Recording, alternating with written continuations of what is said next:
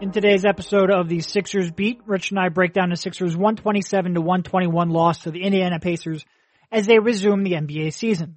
From Ben Simmons' abysmal defense to Shake Milton looking like a deer in headlights, we go over all that went wrong in the disappointing opener. Enjoy the podcast. Hey everyone, sports are back. Finally. If you're listening to this podcast, you're probably a diehard basketball fan, and that means you'll definitely want to be an Athletic subscriber. From oral histories to video breakdowns, salary cap explainers to in-depth features, you can find it all at The Athletic. Don't miss exclusive in-depth coverage of this unprecedented sports season. Subscribe now and save. Sign up now to see for yourself the creativity, reporting, and storytelling that sets The Athletic apart. And if you go to theathletic.com/SixersBeat, you can receive 40% off an annual subscription. Sports are back, and you won't want to miss breaking stories on your favorite teams. So go to theathletic.com/SixersBeat for 40% off an annual subscription. We hope to see you there.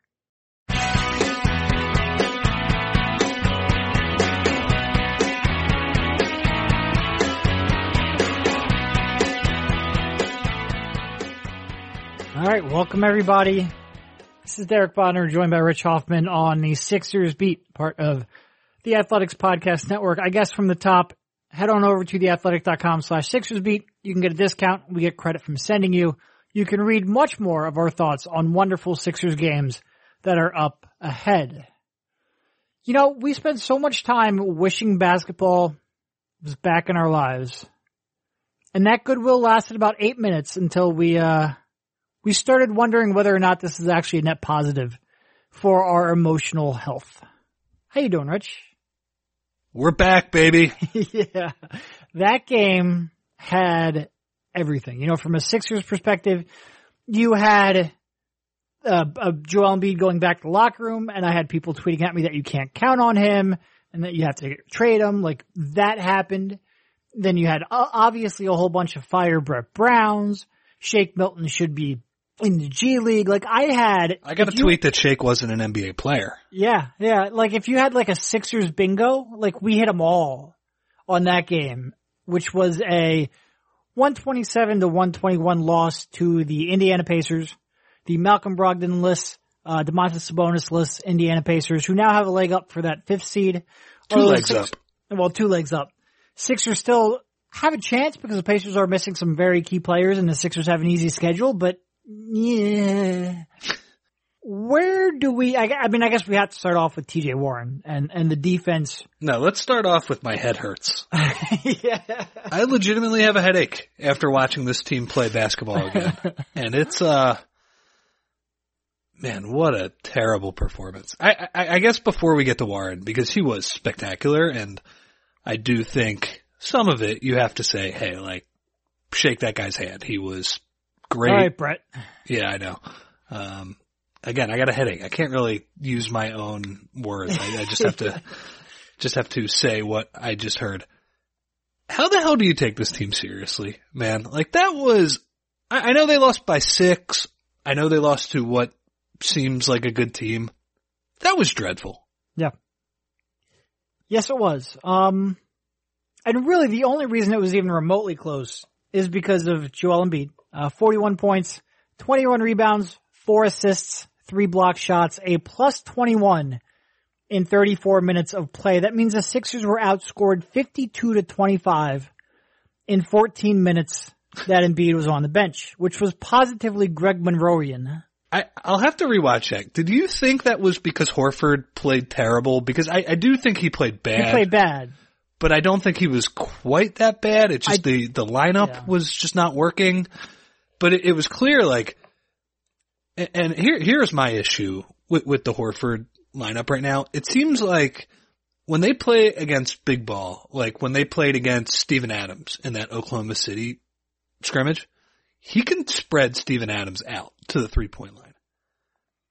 But when you play small ball, you cannot get your ass kicked to that level. And I don't know if that's him and Ben Simmons. Those are the two headliners from that group. But, I mean, my God, there were so many bad performances around. And it's, I think every guard that played for the Sixers, and you can even include Simmons when he played guard, were just terrible. Like laughably bad, dumpster fire, whatever word you want, like just unacceptably bad in that game. And it's honestly hard to take them seriously after that, because it's just, that was a joke. Like, that is a team they should have beaten by 20 points. They had an opportunity to beat them by 20 points when, after all of the bad stuff had happened, I think midway through the fourth quarter, they led by 10 when Embiid hit the bench. Yep. They caught the lead up again. 14-3 run, yep. Yeah, 14-3 run after Embiid hit the bench earlier, and they gave up a 17-0 run. Now, I don't know. I think Embiid might have been in for some of that. I don't remember. It's a punchy post-game pod right now, but it's just, man, they looked pretty good in the scrimmages, but, when in the first game that counted, it was the same story from the entire year, and that is just that there are way too many guys on this team that are capable of throwing up an absolute egg.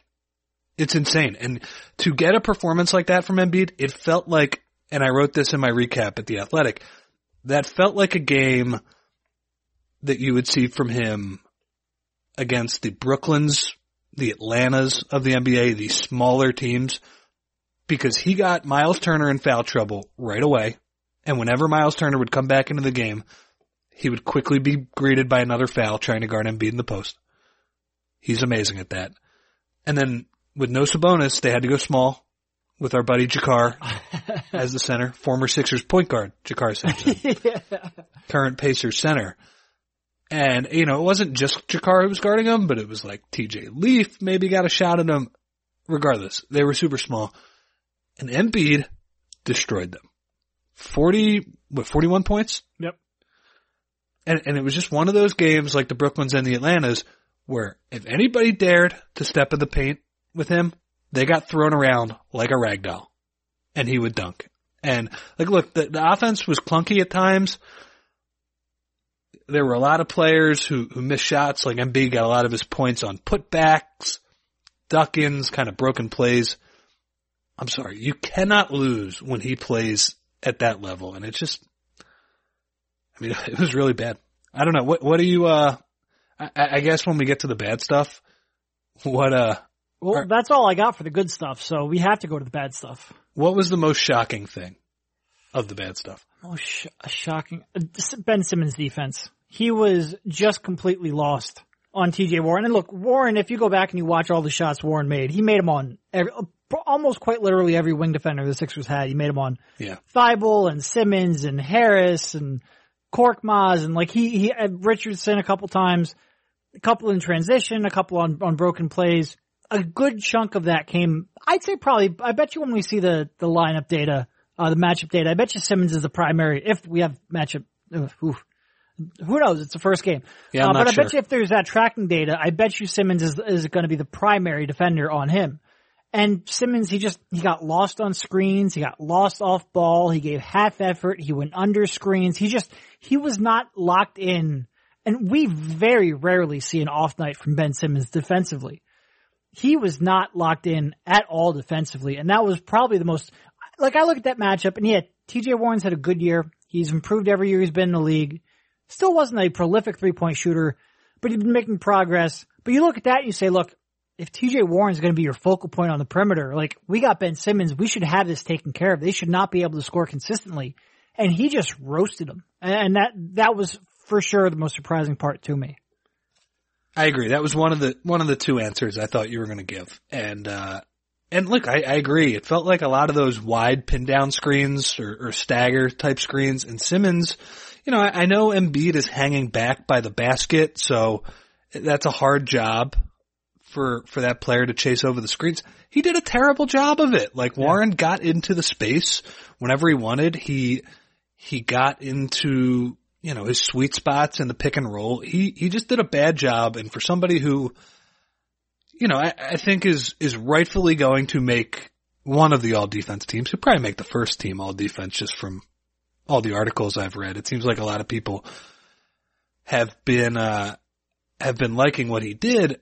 I just wonder, it's part of the question with him, why are they not that good defensively when Embiid sits? Shouldn't they be better with him Horford. And maybe that's too big of a question to take from this one specific roasting that TJ Warren gave him. Yeah, and I mean, look, Warren roasted him when Embiid was in the game too. I don't even know if this was an Embiid off the court thing. This was just he got freaking lost.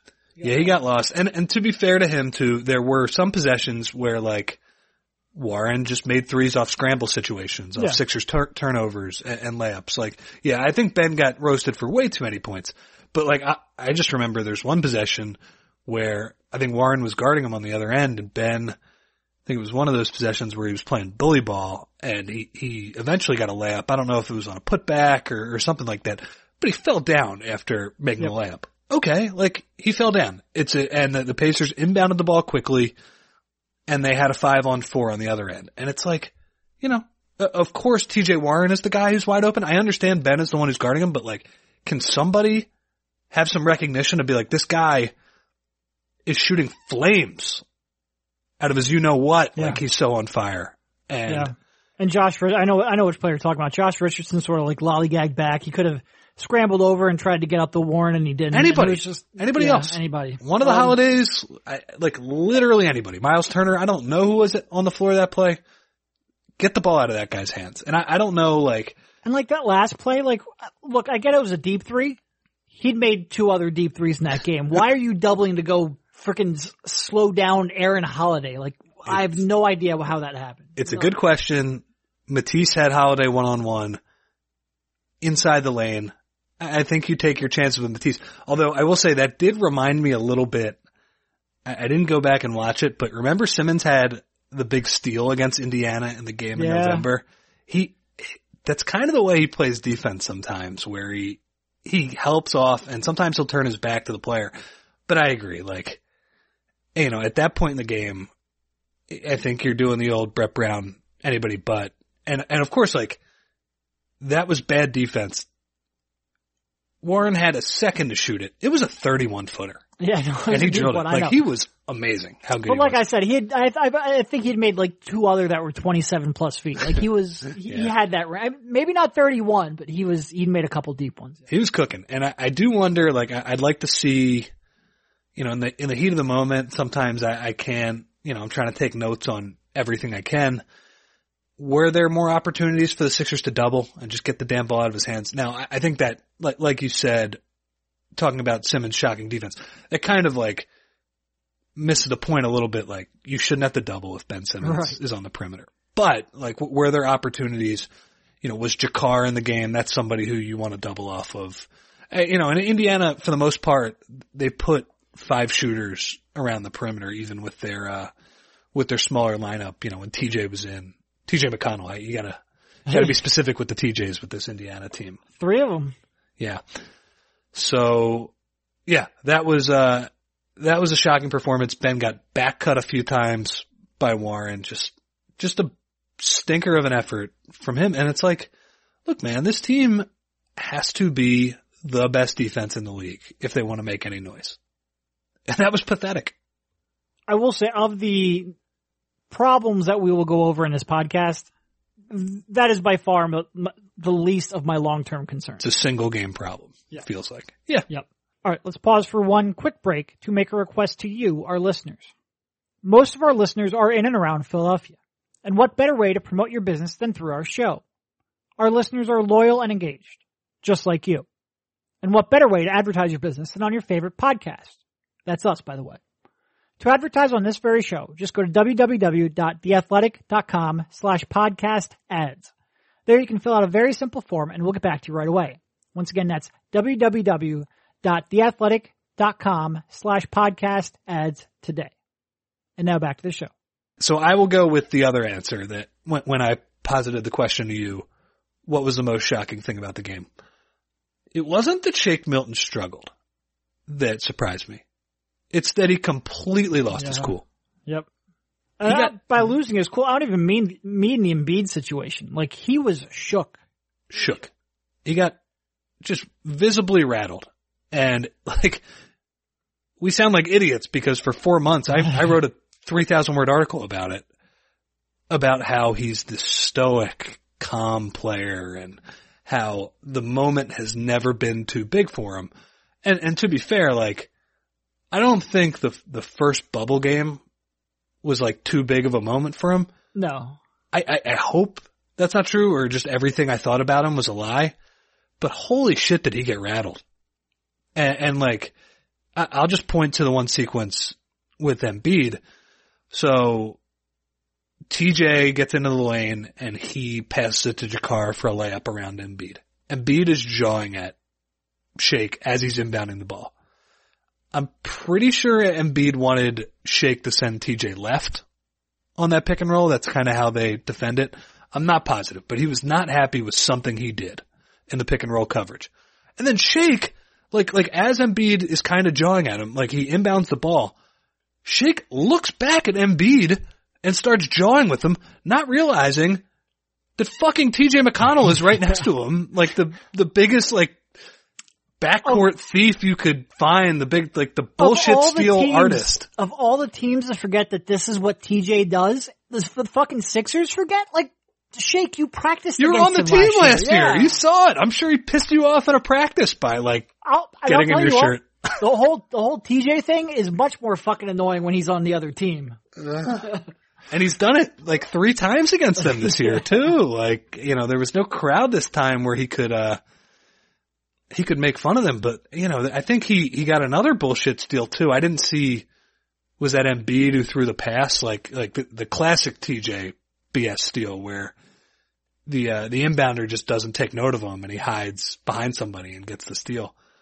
I don't know what happened, but that was ridiculous. And then to make matters worse, on the next possession after Warren, TJ gets that steal and Warren on the scramble hits a 3. So that's one that clearly not on Ben there.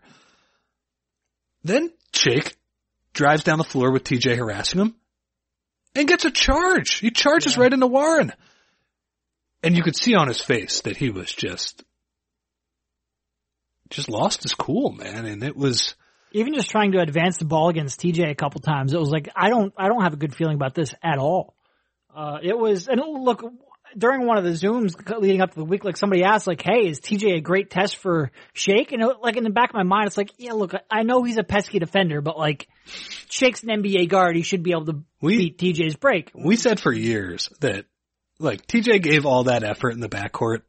If you're like a real player, I was like, that was kind of, it's not fake hustle, but it kind of is. Like he's not. I mean, it's real hustle, but like if you get trapped, like Shake, you're 6'5" or whatever, like just find your help. And he couldn't execute. He completely rattled. Only way I can describe it. And I don't think we've had a pod since then, but after the Oklahoma City game, in which the Sixers and Shake played well, I should say Oklahoma City scrimmage, one of the trouble points, and it was only a couple possessions, but Dennis Schroeder, might have been Dort, might have been Shea, got up in Shake's face. And he had trouble getting them into their offense. And afterwards, Brett was happy about it because he was like, look, this is going to be something that he's going to have to deal with. Like, there are a lot of positives to making him our point guard.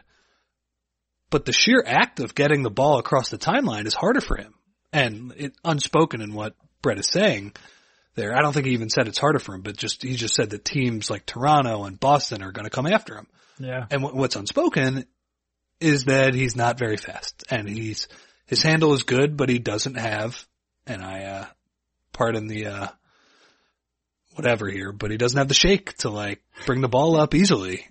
Like, and he doesn't have the speed that Ben Simmons has. And, I thought going into it like you, TJ didn't strike me as somebody who like, yeah, he's like a little bit pesky, but come on, like, just like, shield him with like your butt and bring the ball up the floor that way with like your back. I don't know. There's ways to work around it. And yeah, he really struggled with that. And that's something I think that is, officially a concern moving forward because like, they're going to play Toronto 3 or 4 games from now. Holy shit, they're just going to trap the hell out of him. And that's one of the tough things. Too. Yeah. Yeah, that's one of the tough things about having him as the point guard. And, look, he's, at some point something was going to go wrong for him. His year has been spectacular. It's probably the only good thing I can remember that happened in the year 2020. Him playing so well. But he steps in on the bench, and when Richardson went down in Toronto, I believe, and he comes in and he plays well. And then they need him as a spot starter in that Lakers game. Comes in and plays well. Continues to play well. Then on that West Coast trip, he lights it up. Like, he plays flawless offense with this huge responsibility. I was thinking, like, all right, like, when is the adversity going to hit? Like, let's see what happens. I did not think he was going to lay an egg of this proportions, though. And, I guess we will see how he responds. Like, I do think, do you agree with Brett and Embiid thinking that the sideline blow up was not a big deal? I think they get over it. Yeah. That's just, that's sort of Embiid sometimes. Like, especially with that pick and roll coverage, if you don't do what he's expecting you to, and you make a couple lazy passes like that, it doesn't shock me that Embiid reacted that way. It would take more than one blow up for me to be concerned. I agree, and I do think, like, in general, that arguments like that can be healthy. Like, I think one of the things that have, I think the only reason I would disagree with it in this instance is because Shake was struggling so much. Yeah. Like, if this was just a normal game where Shake was having some ups, some downs, and he made a stupid play or a stupid series of play, then yes. But because Shake was struggling so much, and it was his first official game in that starting lineup, I think maybe if in a perfect world, you would have liked to have seen Embiid lift him up a little bit more. But I don't think this is like long-term damaging. It's just, I was getting there. Yeah, I agree with you. Sorry. It wasn't helpful, but like in some scenarios, I think it's better to have a blow up, instead of like letting things linger and being passive aggressive.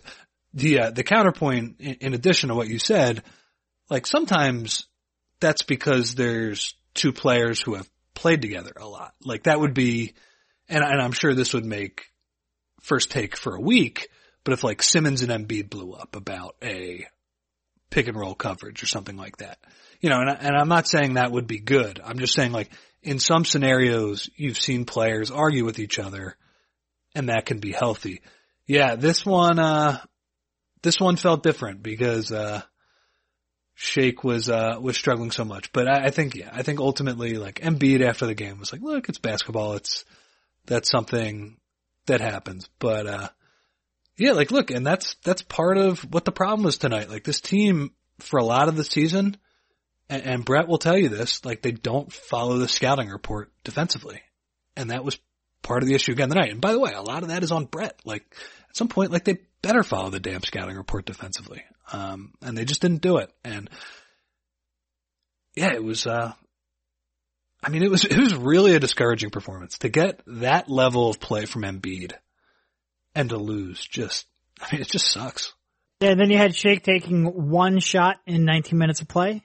Really just a non-factor in every facet of the game. You had basically three players. And look, I know Horford got some shots, ended up with 10 points on 9 shots. They were good against the zone. That's the only other positive I saw. Horford had half of those points in a 30-second stretch. Yep. But you had three players in Milton, Richardson, and Horford who, they basically weren't on the court offensively. Korkmaz threw in an offer. It was just really outside of Alec Burks, and Tobias Harris and Joel Embiid, you really didn't have, and I'm saying outside of Alec Burks, he made 3 shots. Yeah. You really didn't have any offensive punch at all. I thought Simmons was okay. Yeah, down the stretch. That's true. Yep. He had a size advantage at the elbow, and he did some positive things. But overall a bad game for him, for sure. When you start factoring in defense, yes, but offensively, yeah, no, he gave them a lift. Yep. But there just wasn't a whole, there was too many non-factors. There was too many, they weren't playing 4-on-5 a lot. They were playing 3-on-5. There's just too many people who are not involved in this offense, who are not assertive and aggressive enough, who are passing up open shots. I don't know. When was the last time Josh Richardson had a good offensive game? Now, okay, that's a little bit unfair. Well, it was clearly 140 days ago. So we just had 100, 5 months off. I get it. But he has scored over 20 points once in his last. Hold on, sorry. He was a disaster tonight. I mean, he was a disaster. He's scored in single digits in 1, 2, 3, 4, 5, 6, 7, 8, 9 of his last 12 games. He's been a complete non-factor offensively for quite a bit. And they need more out of him. Like he was, when the Sixers are playing at their best, a lot of times it's when Richardson is playing at his best. And that's not because you want to make him a focal point. It's just because they need that one other guy who can give him a boost. And at times this year he has, but ever since he came back from that injury, he's not been the same. He has some wild swings in his offensive performance. Like he can be really damn good. And, obviously he had that huge game against the Heat, the first game they came back where he was just cooking. But there were other performances this year where I thought like, even though I'm not in love with kind of the slow looping pick and roll and the mid-range jumpers, he's hit some big shots. Like I'm thinking that the Clippers home game, I think he had like 17 points in that fourth quarter. He is capable of some pretty damn good offense. In this game, and this was part of a team-wide problem, I thought his decision-making with the basketball was atrocious. Yeah. Like, passed up a layup on one possession, didn't even get a turnover for this one, but passed up a layup and threw it into the backcourt. Somehow got a deflection and the Sixers ran it down. But like, I think they tried him at some point as the point guard. Yeah, they did. And it was like 3 possessions and he was terrible. And that was while Simmons was on the court too. Yeah, and I think they did that because they were like, look, we're committed to playing Simmons at the elbow. We want to get into that offense. And look, it's clear. I mean, they run the same play from the elbow and the Pacers were overplaying it. So part of that I'm sure falls on Simmons. Like, hey man, you got to carve out that space. People don't want you to catch the ball there because you're pretty dangerous. But a lot of it falls on Richardson just not being able to get them into their offense. And Burks, he did make some shots, but he turned the ball over. Simmons, when he was the point guard, he turned the ball over. I thought in the first half, when they had 14 turnovers, it was about as bad as guards can play. Just like dribbling and getting the team into an offense. It was a disaster from pretty much anybody who did it. From Shake to Richardson to Simmons, and Burks made some shots, but he also turned the ball over. Like Neto was probably the best at it, and I'm sorry, like if Neto is the guy who's doing that, you're in trouble. No, I know, like I saw a lot of like, how can Brett be playing Neto? And it was like, because he just wanted somebody who would not turn the fucking ball over, because everybody else fucking barfed all over themselves. I think Neto was a plus 12, plus 14 in like he was not, and look, I don't want Neto anywhere near the playoff rotation. I get that completely. He was not the problem, I guess at this point last night. No, and, there were a couple of possessions down the stretch when, there's another guy we haven't really called out, but the Pacers, I think they had Miles Turner in the game, so they were basically 5 out. Embiid was not in the game. Horford was guarding Turner. And there were 2 possessions where they went to a Holiday-Warren pick and roll. Matisse was guarding Warren. Understandable, you don't want to leave him too much, but offered very little resistance. And of course, Neto, like if you put him at a disadvantage, he's going to get scored on. Oh, I mean, he's not a good defensive player. And, it was just a comedy of errors. And I guess the other guy that I haven't really called out, Korkmaz, was just awful. He got lit up by a few guys. Like he got lit up by Warren. He got lit up by Holiday in isolation. And I mean, like, look, he went 0 for 4 from 3. I know it's tough to judge him on what feels like such a small sample, but like, dude, the reason you are in the rotation right now is you got to make threes, and he didn't do that. And yeah, it was a rough game, and he's part of the thing I was talking about earlier, where you just don't know what you're going to get from some of these guys from night to night. And just overall, it was a frustrating performance because their guards were an F tonight. Big winners of the night. Glenn Robinson III. He helped his standings in the rotation by not playing. It's the classic Sixers thing where the guy who is injured gets a boost by just not playing when they barf all over themselves. But I would assume that whenever that hip heals, he will be very much in the rotation. All right, let's pause for one final break, this time to hear from Roman. If you were to guess, on average, how many days people in the U.S. have to wait to see a doctor, what would you say? A week, maybe? Actually, on average, people have to wait around 29 days to see a doctor in major U.S. cities. Basically a month. If you're dealing with a condition like erectile dysfunction, you want treatment ASAP. That's why our friends at Roman have spent years building a digital platform that can connect you with a doctor licensed in your state, all from the comfort of home. Roman makes it convenient to get the treatment you need on your schedule. Just grab your phone or computer, complete a free online visit, and you'll hear back from a U.S. licensed physician within 24 hours. And if the doctor decides that treatment is right for you, Roman's Pharmacy can ship your medication to you with free 2-day shipping. You also get free unlimited follow-ups with your doctor anytime you have questions or want to adjust your treatment plan. With Roman, there are no commitments and you can cancel anytime. So if you're struggling with ED, go to GetRoman.com/Sixers for a free online visit and free 2-day shipping. That's GetRoman.com/Sixers for a free online visit and free 2-day shipping. And now back to the show. Any stray thoughts from that game? Trying to think what else. Was there anything else that I will say I was surprised how committed they were to Simmons off ball. Like, not only was it like, you know when Shake's in there, he's gonna run it, but Neto was running it when they were paired together. Josh Richardson, like you said, had a couple of possessions. Alec Burks was handling the ball sometimes when he was in the game with Simmons. And I get that, like, you want to get sort of this offense in place and reps. But if you're in the playoffs and you're having Alec Burks make decisions instead of Ben Simmons, or if you're having Josh Richardson, God forbid, run the point instead of Ben Simmons, like, I would dial that back a little bit. I might agree with you, but I don't mind that in a seeding game, although... No, I agree. Although if they cared about their seed...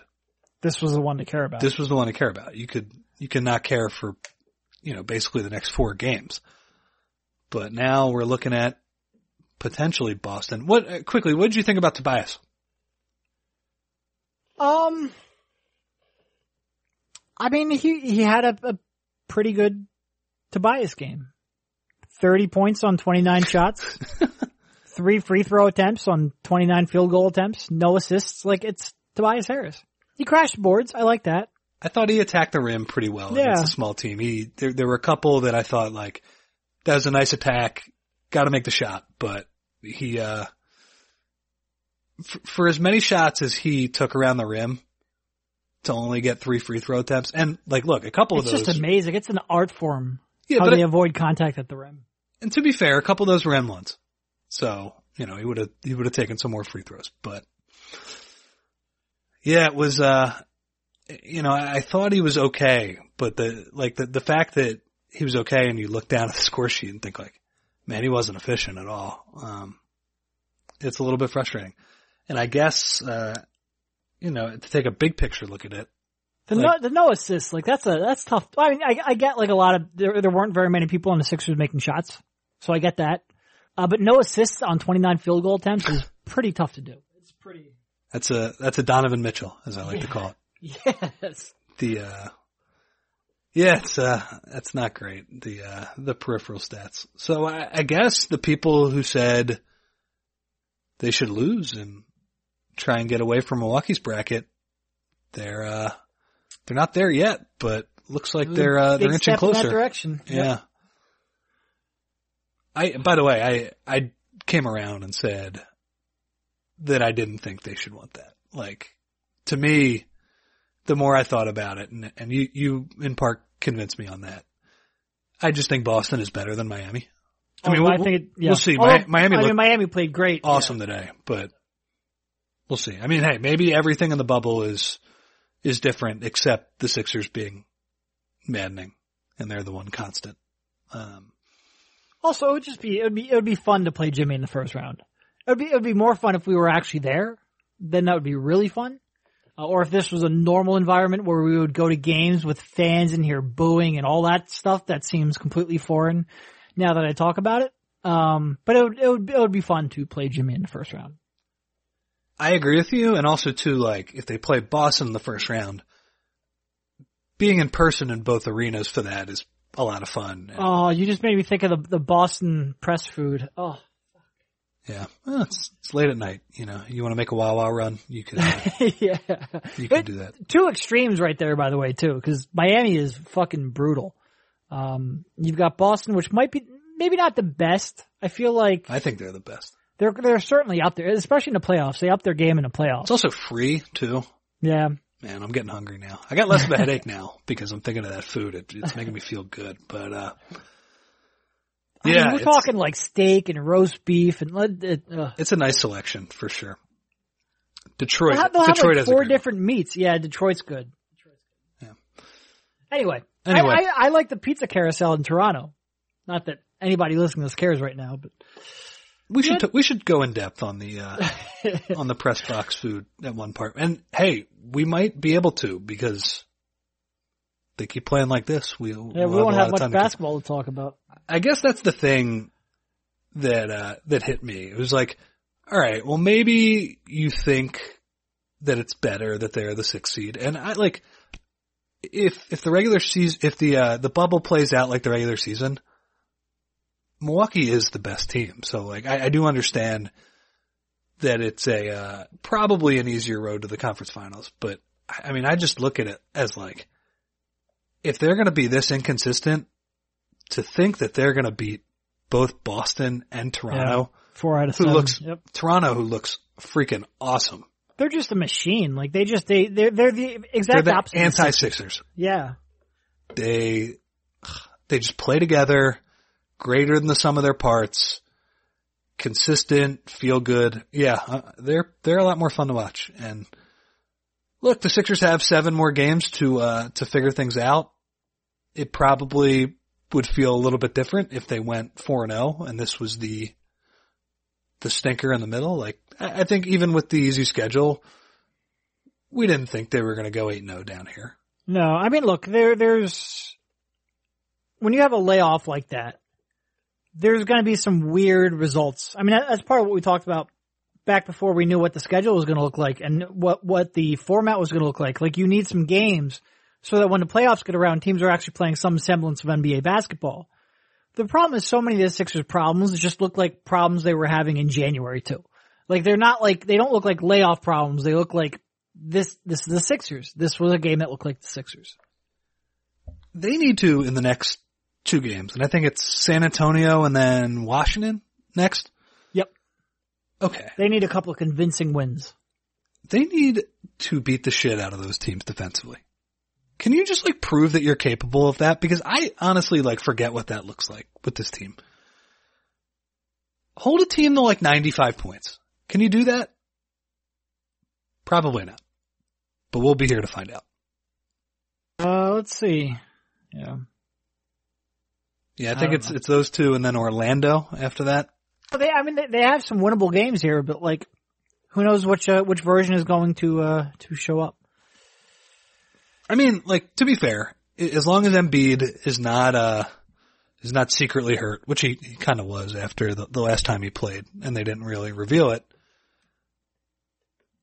the positive that he played that well, it's not a small thing. Like, no. like him being healthy, that move he put on Turner for that dunk, yeah, that was nice. And I just thought, like, it's gonna get overshadowed because of the Warren performance, but like the fact he was toying with Miles Turner most of the game. And no, look, they are like, that's great. You need a guard who can get him into their fucking offense. Like, you need something from the perimeter. Yeah. And I will feel a lot better about. But I mean, you're right. Like, that was an MVP caliber game for sure. It's just that the brilliance didn't feel like it was connected to something that was amplifying it, like a greater overall structure. Yeah. Yep. Yeah, and that's a bummer. We've probably come close to the record number of F-bombs, by the way, on this podcast, I would say. Yeah, every now and then I get angry emails about that. Then, I understand that. Like, you might be listening to this with the kid in the car or whatever. Like, believe it or not, I do try to cut it down sometimes. It's just, I don't know. Especially when we're recording a pod at 1 a.m. now, the night of a game, like, they slip. I'm sorry. Yep. And when they play like that, they slip. I'm sorry. Like, I I don't like watching terrible basketball like that. No. Then it was not entertaining basketball. Not at all. Which is amazing because when you're dropping a combined 147 points or 148 or 248 points. Sorry, like I said, 1 a.m. You would think it would be entertaining, but it was not at all. Not at all. Feels like the scoring is way up in general. Yeah. In these early games. Which is weird because I think most people would look at a layoff and say like, well, offense is going to struggle, but not yet. I think that's probably just about all that I have. I'm rambling anyway. I sort of want to get back to talking about arena travel food. God, I miss that. Boston. Anyway. It's great. It's fantastic. It's worth the drive. Thank you, Rich, for jumping on, and we will talk to you soon. See you, man. Hey, at least we won't be driving back for exit interviews after a Boston or Toronto exit. That is guaranteed not to happen. Anyway, have a good one.